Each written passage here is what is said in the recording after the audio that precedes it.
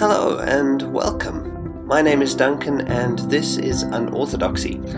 And what you are about to listen to, if you stick around, is the second part in a two-part talk series that I gave recently on the subject of the Enneagram. In the previous episode, I played a recording of a talk that gave an overview of the Enneagram, and in this episode, I'm playing the follow-up, which is a talk on basically sort of some of the groundwork on how to think about growing with particular attention to the Enneagram.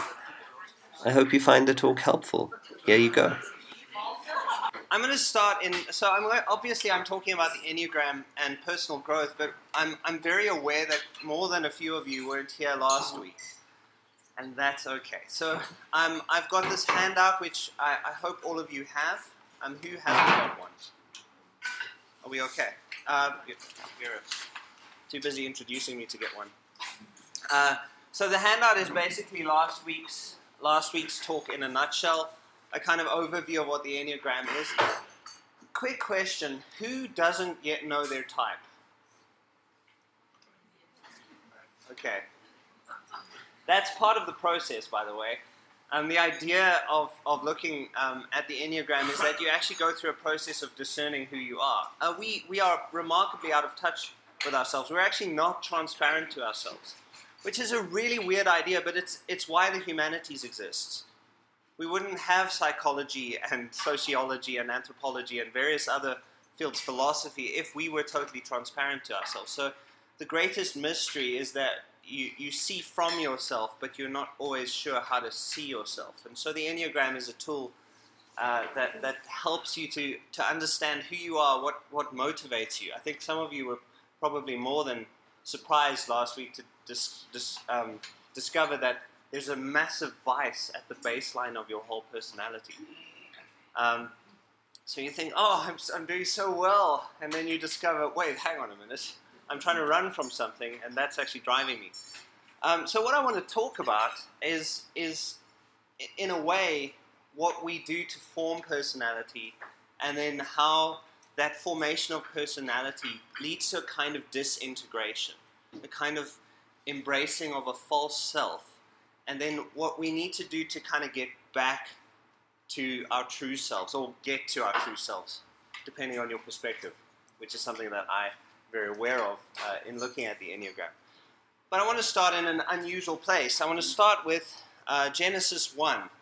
It's unusual because it's a creation poem. There were a number of creation poems that were written around the same time, and this is just one of them. And there's a kind of theme that comes through most creation poems, and I'll explain what that means. So you all know, it's in the beginning, God created the heavens and the earth was formless and void, and darkness was over the face of the deep, and the Spirit of God was hovering over the face of the waters. What in the world?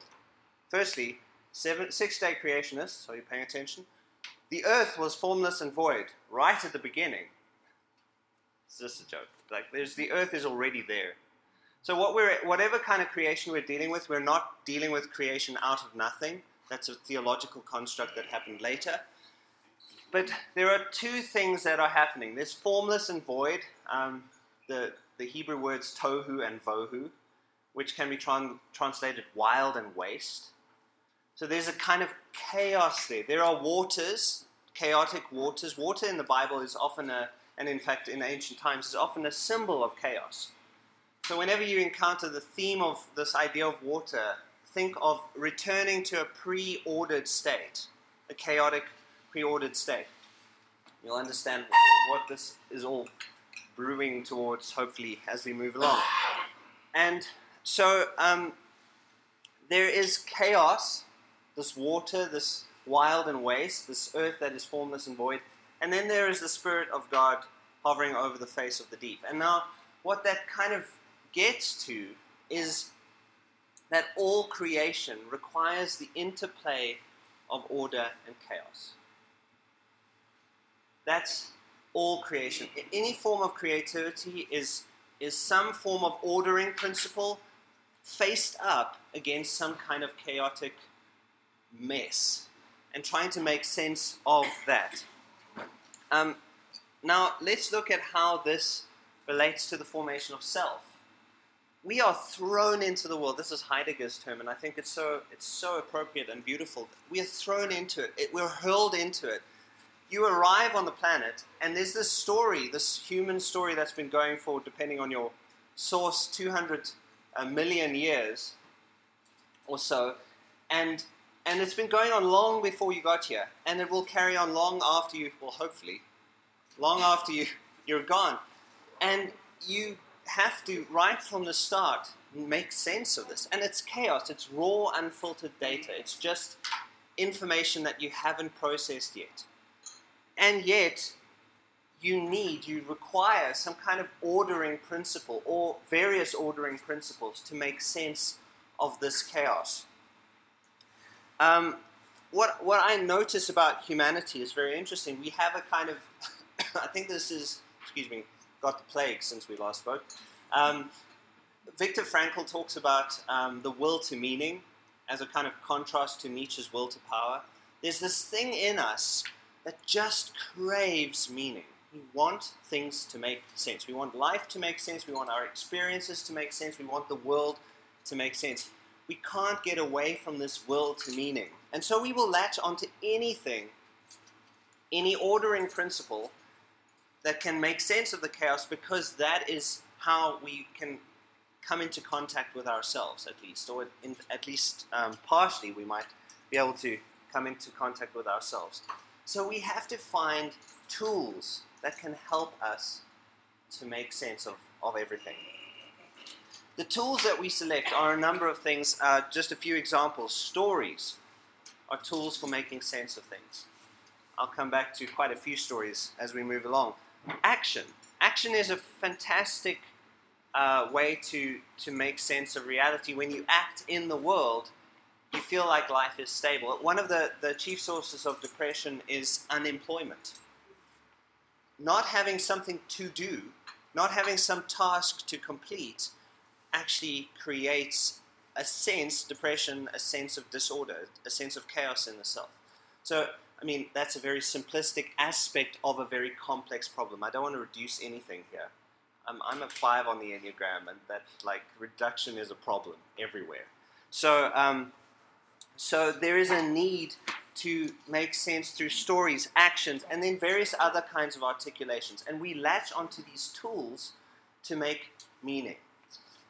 And what I think helps to, the way I frame this, and there are probably a million ways to understand how we are using these tools, but the tools we select to make sense of things are rooted in an act of two things: identification and participation. So participation is what you cannot help. You participate in coffee drinking without being aware that this is an actual cultural symbol, and it's got all sorts of capitalist overtones and various other kinds of overtones of enjoyment and pleasure and that kind of thing. So, and staying awake, various other things. So you participate in the world, and participation is the ground of our being in some sense, because we participate in these ordering principles whether we know it or not. We're not aware of it, but it has all sorts of deeper significance, and it makes sense in that one articulated action. The second thing, way that we select tools to make sense of reality is identification. Identification is just identifying with it. This is me doing this thing. I am actually acting in this way in the world. This is what I am saying. So we identify with certain things. And you will know from the movies that you enjoy watching that there are certain things you prefer to identify with. And that gives you a very good clue into at least some sense of the nature of yourself, that you will identify with certain things that other people will not identify with. There's room to play. This identification, I'm going to take a sip of coffee. Since I've been talking about it, I might as well just participate. Yes. So, as we start to understand the world through these tools of articulation, storytelling, etc., we begin to individuate. Jung calls this individuation. Identity formation occurs according to perceptions around what helps us to cope with chaos and what doesn't. It's very important here. Perceptions that we perceive that certain things help us to cope with the chaos, and we perceive that certain things move us towards order. Although I would say that chaos and order are always part of the creative process, so maybe it's better to say that anything that moves us towards creation, which is where the tension between chaos and order is maintained in a healthy way, that's what we tend to want to gravitate towards, according to the perception we have of what will actually help us to achieve this. And then the second thing is destruction, where the tension between chaos and order is not maintained. So then we might move towards destruction. And obviously we would want to, you would think, avoid destruction. But there's always a proviso to everything. The problem is that we perceive that certain things will draw us towards creation or draw us towards destruction, but the perception itself might not be accurate. Because we're always seeing things from a very limited perspective. We cannot get away from that. So what happens is individuation develops through a process of compensating for destruction in a way. So this thing that moves us towards destruction, this tension between order and chaos, we compensate for that by moving towards some subjective perception of what will provide creativity. Okay. So I'm going to, in a sense, you've got destruction, so-called destruction is rejected, so-called creation is accepted. And this is in the formation of the self. We choose, okay, and I say this choose as if this is always conscious. It's not. We choose things and we reject, and we choose to not choose certain other things, basically. So Robert Johnson, in his book Owning Your Shadow, we're going to move into some Jungian territory in a big way now. He says, somewhere early on our way, we eat of the wonderful fruits of the tree of knowledge. Things separate into good and evil, and we begin the shadow-making process. We divide our lives. So we divide things in the world, and this is a very interesting thing. We assume we are rejecting things out there in the world. Evil things. The word evil needs to be in quotes. It's not necessarily evil, it's what we perceive to be evil. And things that we perceive to be good because of our particular cultural context, because of our particular individual makeup. So this is nature and nurture in a sort of chaotic dance. We perceive that these things are out there. But what's really happening, as Johnson explains, is we're dividing ourselves. So this is, again, you could go into a lot of psychoanalytic detail. I won't do that, but the gist of it is that the things we accept move into our conscious thought patterns, things we consciously accept, and then the things that we reject, we actually shove down into our unconscious. We think that perception is so there's the division that we perceive between the inner self and the outer world is a false division. It's not at all true. Your experience of things is incredibly connected to. So I've used this example here, but let me hold this book. Where does the line between this book out here in the world and the idea of the book that you carry in your head, where's that line drawn? Can you tell me where it is? You can't. Because in some sense it's not there. You're perceiving everything in your head, but you see this in reality, and you somewhere along in the line in your consciousness, you perceive that this is outside of you. But the perception of it being outside of you is happening within you, which should blow your mind a little bit. That I should have gone back there. So there is some sense in which the story of Eve and Adam eating the fruit of the tree of knowledge is really a story about the creation of the self. And actually, really, there are reasons not to like this depiction by Michelangelo. For one thing, his conception of the female body is a little misguided. That is a man with breasts. But what I do like about it is that on the one side it reads as a story, but also you can see it. We see it simultaneously. Adam and Eve are in the garden eating of the fruit, and they are expelled from the garden. They can't go back to Eden. They have eaten of the fruit of the tree of knowledge. Now they have a divided self. That's just how it works. So, basic idea, what is chaotic, or at least destructive, is that which is perceived to be out there is repressed. It becomes unconscious. And that which is creative becomes accepted, and now this is who we are. What we do in the process here is we create an idealized self-image and mistakenly believe that this exaggerated expression of one aspect of ourself is our whole self. We use I am statements, right? Like, I am this, I am not that. I'm not someone who watches violent movies. So, I mean, even simple I am statements can be profoundly indicative of a disintegrated self. This is why most mystics actually talk about not identifying with the I. You'll say, instead of saying I am depressed, you'll say depression is in me. Like, I'm not depressed. I'm not my depression. That's something else. So Jung has this really helpful thing to say here. He says, the nature of consciousness, this is from his really amazing book, Psychological Types. So I'm actually using Jung's theory of personality to kind of back up a different theory of personality. But he says this, the nature of consciousness is aptly characterized by this simile. Only a limited number of contents can be held in the conscious field at the same time. We're limited. We can only hold a certain number of things at the same time. And of these limited things that we hold in consciousness, only a few can attain the highest grade of consciousness. The activity of consciousness then is selective. We're making a choice of a kind. The selection demands a direction, but the direction requires the exclusion of everything irrelevant.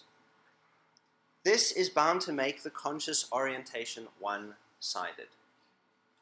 So we become imbalanced, quite naturally, and out of necessity. This is how the self forms. We need to become imbalanced first. The contents that are excluded, Jung continues, the contents that are excluded and inhibited by the chosen direction sink into the unconscious, where they form an unconscious counterweight to the conscious orientation. So this is what balances us. This is maybe alarming. It's a little bit like discovering that you have a vice. Well, the thing that balances you is all that dark stuff that you repress into your unconscious. Not everything in your world is repression. Freud maybe exaggerated that a bit, but yes, a lot of ourselves is repressed. A lot of it is like, no, there are certain things I cannot accept in myself, so I have to reject them in some form. So an example from the Enneagram, if you look at this, would be the way that different types would sort of look at the world and themselves. Ones would say, I am right and good. They wouldn't say, I'm wrong and bad. They'd say, I'm not wrong. I'm not bad. I'm not negative. Yeah, I'm glad you got that one. Twos would say, I'm helpful and considerate. I am not prideful and self-serving. It's a very untwoish, don't know that. Threes say, I'm efficient and successful. Not, I am a failure and run-of-the-mill and average. You know, that kind of thing. A four would say, I'm special and nonconformist, not ordinary. I am honest. A four would say, I'm true to myself. I'm not hypocritical. Well, I would say that hypocrisy is our pathology. Everybody is a hypocrite right here. We have beliefs so that we don't have to believe them, but that's another thing. Fives would say, I am wise and perceptive, not I am foolish and ignorant. Sixes say, I am obedient and loyal, not I am deviant and uncertain. Sevens would say, I'm okay, not I'm not okay. Eights would say, I'm powerful, I can do. We can win at all costs. Sounds like someone famous at the moment. Not I'm weak and vulnerable, and I'm a loser too. No. Nines say I'm settled. There's no conflict in me. The conflict, everybody else is in conflict. I'm not in conflict. So by the way, you can unpack this in tremendous depth, and I would really encourage you to do this. And this part of what I'll be I'll come back to this idea, but make a list of the I am statements, the things that you identify with, and the I am not statements. This is me, this is not me. Make that list and start, because it's one of the most helpful ways to identify your unconscious, the things that you have repressed, the things that are, despite yourself, still part of you. Okay. There's an interesting theme that, actually let me start with this. There's an interesting theme that can be noticed in a number of mythological and biblical stories. Before I get there, Freud used an iceberg to discuss what is conscious and what is unconscious. And I think it's a really helpful thing. The conscious thing is the thing that we think is everything is fine, but the unconscious, the thing that can sink the ship, right, is this iceberg, that there's so much more going on. The way he divided it was the conscious is sort of the ego, and there's a bit of the superego there, and then the unconscious is the id and the superego. So the superego kind of straddles both conscious and unconscious.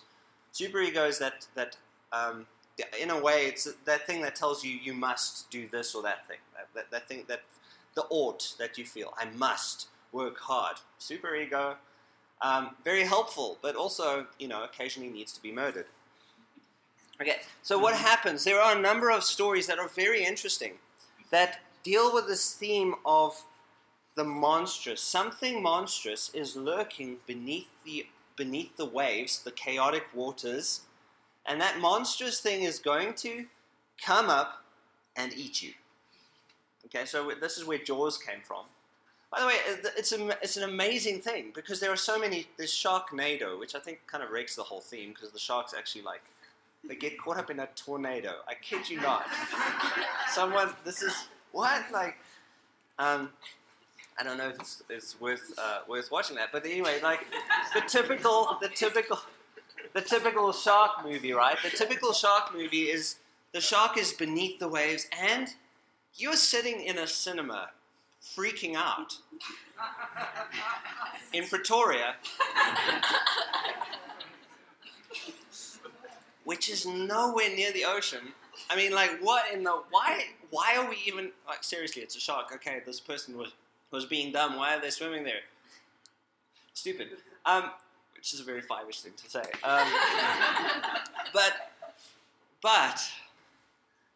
The reason we get freaked out is because it has a kind of deep archetypal resonance with us. We feel like, wait, there's something true about this, even if it's total hogwash. There's something true about this monstrous thing lurking beneath the waves. It's going to jump up and eat us. And in mythology and in the Bible, I'll get to Jonah in a bit, the monster lurks beneath the waves of the ocean. I mean, that's very interesting. We perceive that the darkness, the thing that's going to consume us, comes out of too much chaos. So what's interesting about the Jonah story? Now, it's Jonah and the whale, Jonah and the fish. I mean, quite frankly, let's not get our knickers in a knot about which term is better.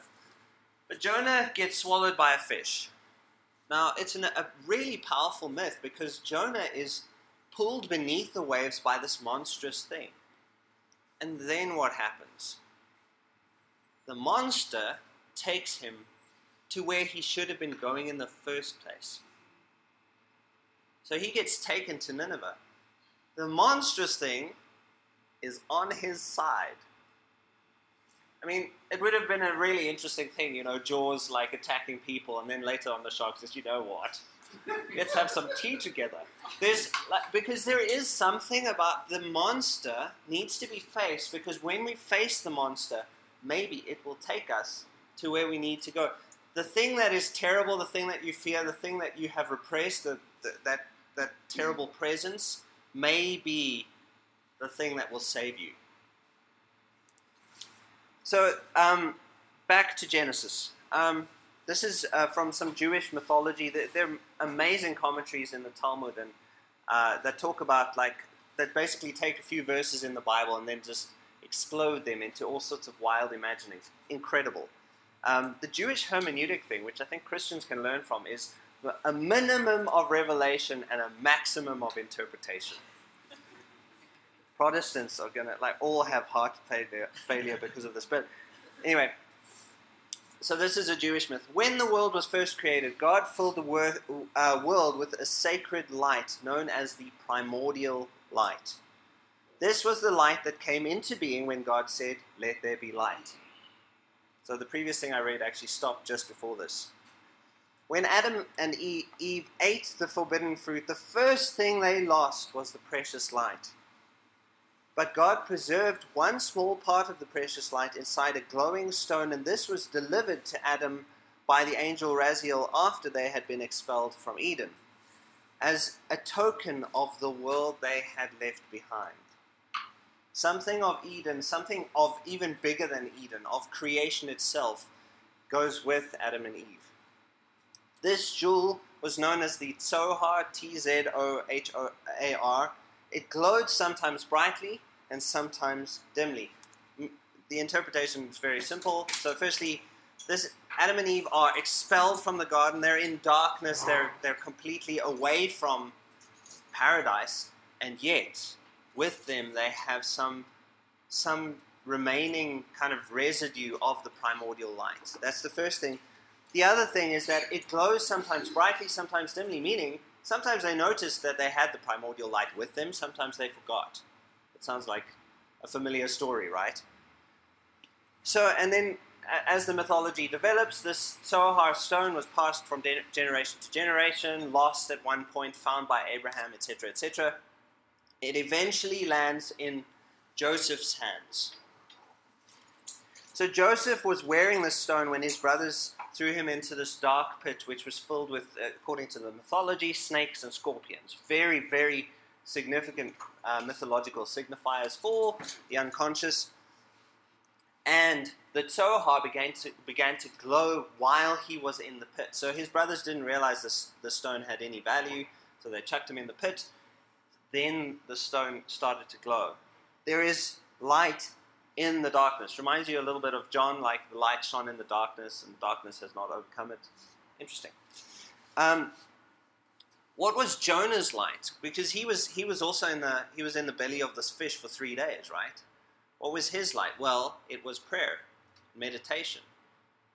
So there's a theme in the Bible which is quite different from the typical view of the monstrous. Although I'll get to some images that may help to sort of overturn this conclusion, but there is something amazingly healthy in a way, descending into the depths, going into the underworld, Dante going through, hell.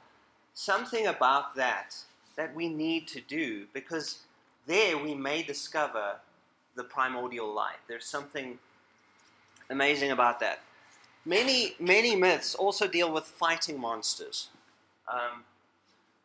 This is an interesting one. So this is Marduk, and that's Tiamat. Marduk is one of the great gods in Mesopotamia. Tiamat, the dragon of chaos. Interesting. Related to the word, by the way, of tohu, in the tohu and vohu of Genesis. Tiamat. They're related. They sound a little bit different, but trust me, if you look etymologically, they do actually link. So, Marduk kills Tiamat, splits her into two. It's a bit gory, ancient mythology is not really worried about, who are we going to offend? Bible, put together by a committee, not going, who are we going to offend? the dragon is chaos. Marduk. Now it's interesting. In the myth, he's described as having 4 eyes. Looked weird. He was a weird-looking dude. 4 eyes, 4 ears. Had, like, when he spoke, fire came out of his mouth. So, like, a powerful perceiver of all things. He took in everything, and he could communicate in a powerful way. And he slays the dragon of chaos and creates. But the dragon of chaos remains there, right? So, like, split into 2, but the body is what forms heaven and earth.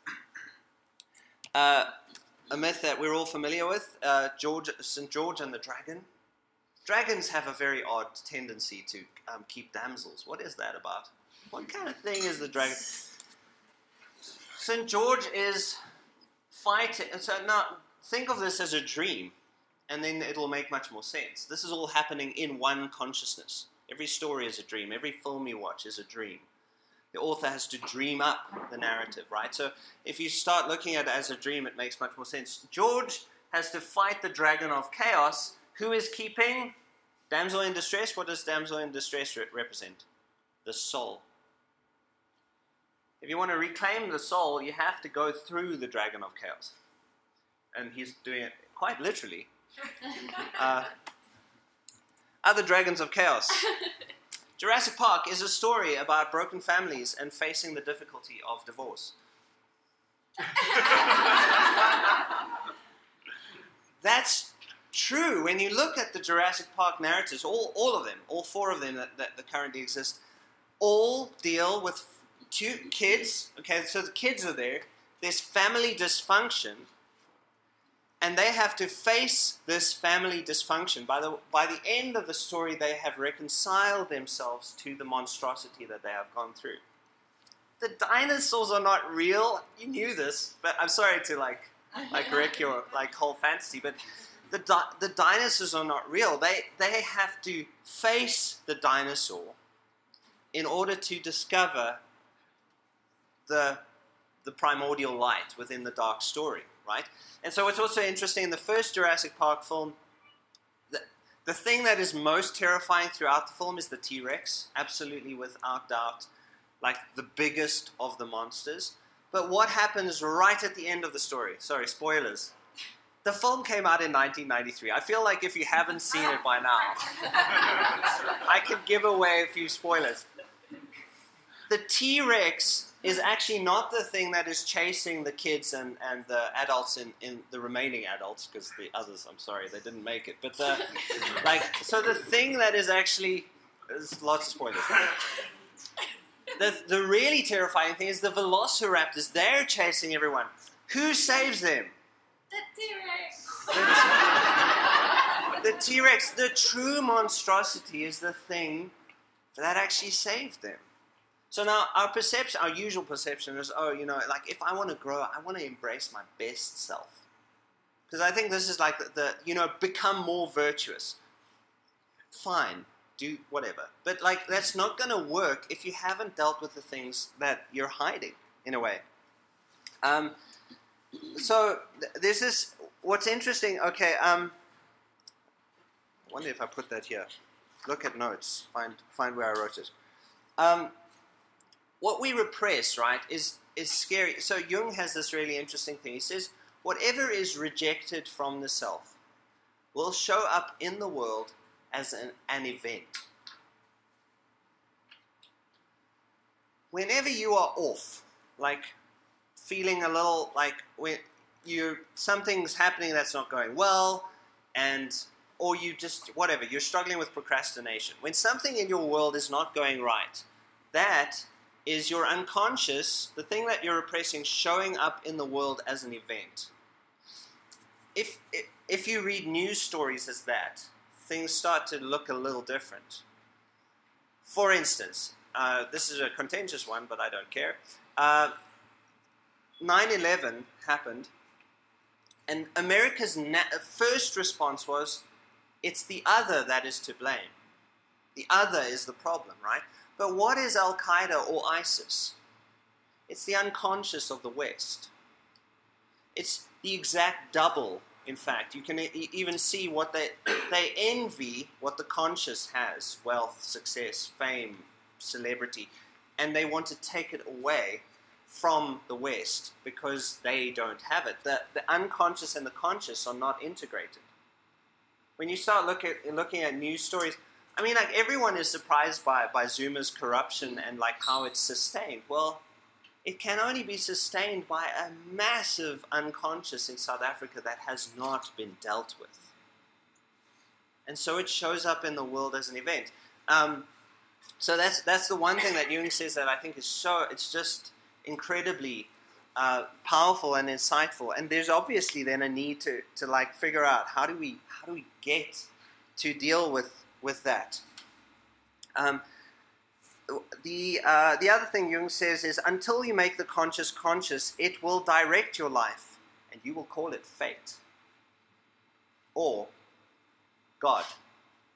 There's something else that maybe, so you go like, this terrible thing happened. I mean, the typical response of people is, God, this is God's will, and everything happens for a reason. Like, well, that I just think is too simple an explanation for some of the things that happen. The other thing that Jung says about this is that there is no coming to consciousness without pain.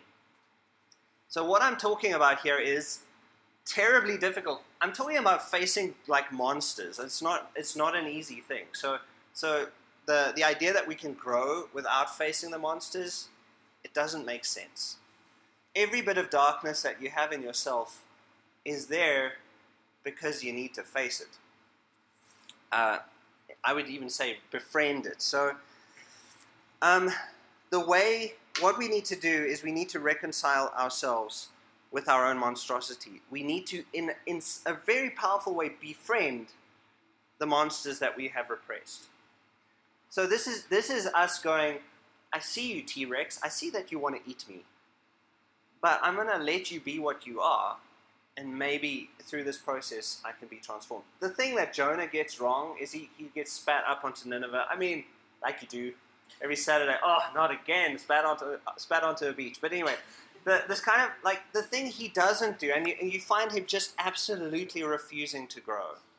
He refuses to see, and everyone else sees the monster, and they go, we need to change. Everyone sees his monstrosity, but they don't see, and as a result they see their own, and then they change. But Jonah himself remains untransformed. Deeply problematic. So, the Enneagram, here at last. The Enneagram suggests that, firstly, the number that you are, that I've said, like you are a 1, or 2, 3, or 4, etc., that is mostly your conscious self. But there is something that you have repressed that is actually driving the conscious self.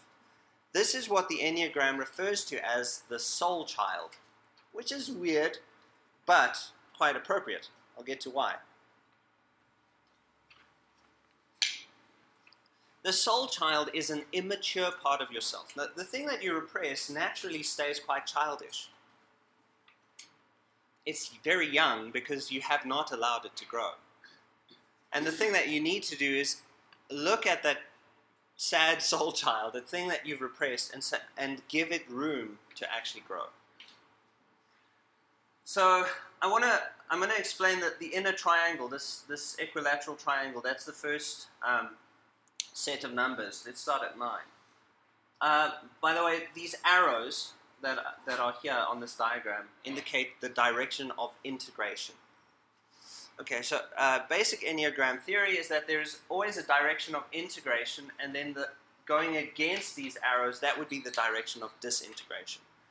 And standard Enneagram theory, by the way, the Enneagram is stemmed from an oral tradition that's quite recent, so it's still actually under development. We're still learning about, these things. But the typical theory is that we disintegrate towards one number and then integrate towards another.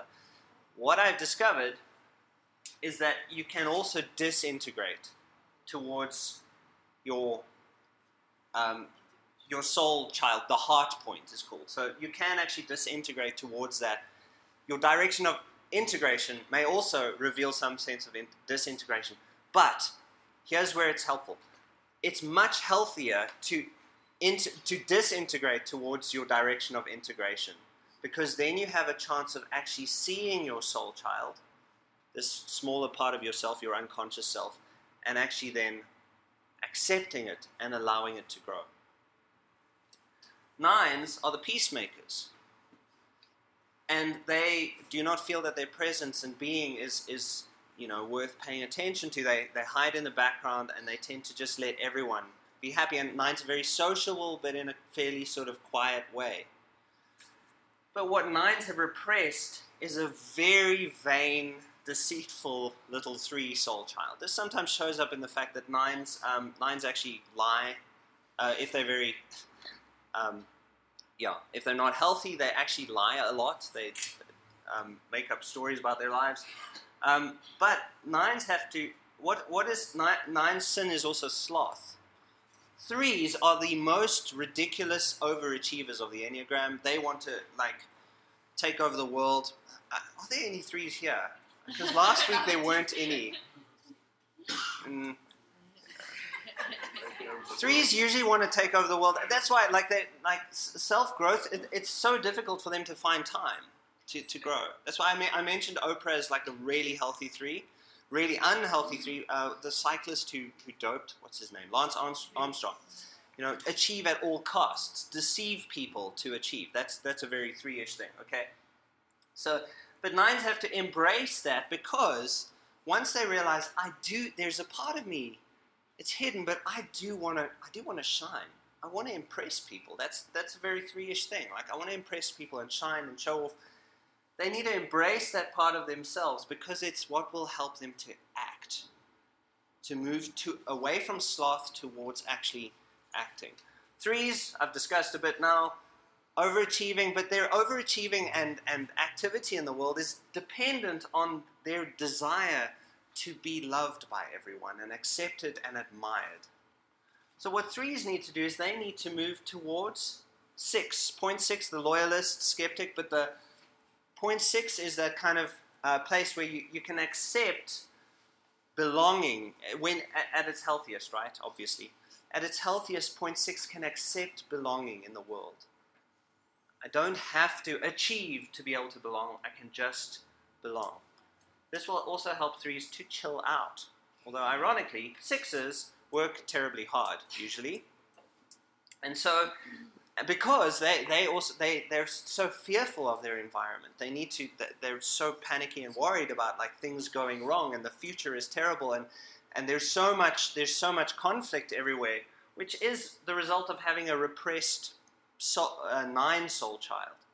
So 6s have to integrate towards 9 and just rest into their belonging, and also learn to just trust.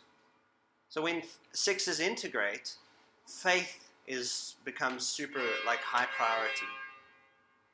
By the way, one indication of what you repress is often found in who your friends are and who your family, who your partner is. It can also be a very good indication, because sometimes you actually repress it and then project it onto the world, as I discussed last week. So you can actually tend to do that. Okay, so that's the inner. This is just a rough sketch. Obviously, we don't have time to go into too much detail, and I do want to have time for questions. 1s. Obsession with being right tend towards intolerance. They need to chill out at point 7 and relax and have fun and become tolerant and become a little bit more buoyant. That shows up as the repressed soul child, as a really gluttonous soul child. And so 1s need to kind of embrace the gluttony and then sort of, ease up on that. 7s, their pull is towards, they're trying to avoid pain, but it's usually personal inner pain, and so they escape into the world. They need to integrate to point 5, which is where they start to marry their intellectual gifts, because 7s have generally quite amazing intellectual gifts, and they need to integrate that into point 5, which is inner transformation and meditation and focus, the ability to actually deepen focus. 5s live in their heads. don't know what that's like, but so they live in their heads a lot, and then everything becomes hyper-theoretical, and the chances of acting in the world and making active change, slim. But the 5 soul child, I was horrified to discover my 5 soul child is Donald Trump.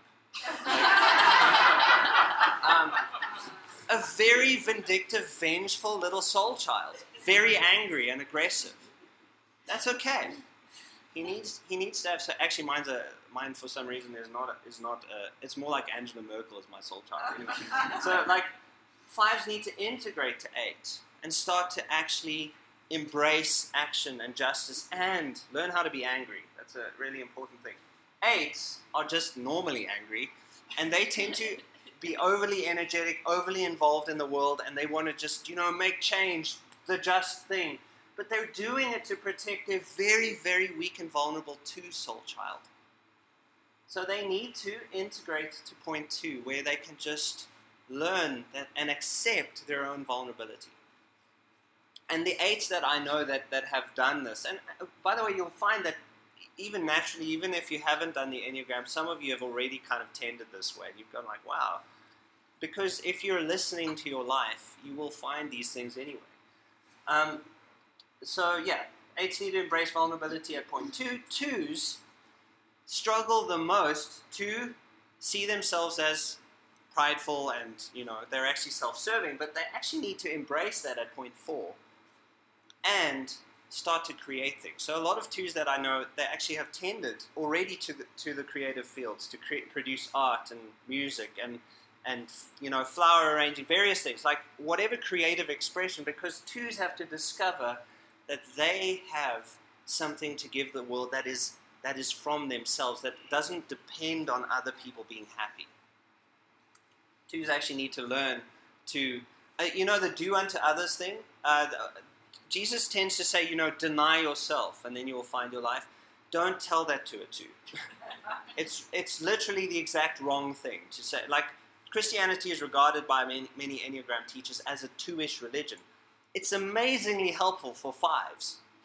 And basically, but for 2s it can be quite toxic because they need to learn to not deny themselves, to actually meet their own needs, to have opinions, to, discover that. 4s, melancholic, tending to dwell in the past. They need to learn from the 1-ish focus on the future. So 4s need to kind of get out of that self-absorption and that mourning that they tend to get into and move towards point 1, where they can integrate. Also, 4s hate the big other, the norm. Everyone is being so inauthentic and hypocritical. Well, 1s in some sense represent the norm, because they're the ones who make the world, who create change in the world. But they have to, even 1s do that by accepting what is broken. They have to do that. So a healthy 4 will move towards point 1, where they can start to integrate what is not supposedly authentic, but they find glory in the ordinary. So that is the kind of, that's a very rough summary. But what I want to, just one last sort of bit of advice, I suppose, for growth. It is helpful to return again to the me, not me list. And you can do this in your head, which I have done, but I should probably enact it because that's a problem not to act as a 5. It is good to make that list, draw up the contract that you made for yourself, the false contract, the contract that said, I am this and not that, and then tear it up. Or change the contract and change the not this to I'm this and I'm also this. Because once we can take the part that we accept of ourselves and the part that we reject and say, well, they're both part of me, there's a much greater chance to actually integrate. So that's the kind of, I'd also suggest that obviously this is just a sketch, but that you do look deeper. I have put a few sources at the bottom of the handout to indicate, some of the sources that I found very helpful in terms of developing a concrete sense of the me, not me. And I think the most comprehensive Enneagram text that I've read is the Nine Lenses of the Soul by Jerome Wagner. That is my favorite book of the in terms of the psychology, in terms of the spirituality, which I think is vital. Sandra Maitre's books are astonishing. Really immense depth, difficult to get through because she's a very deep four, and so she looks at all of these things in very great complex detail. But it's, I think, the best text for that.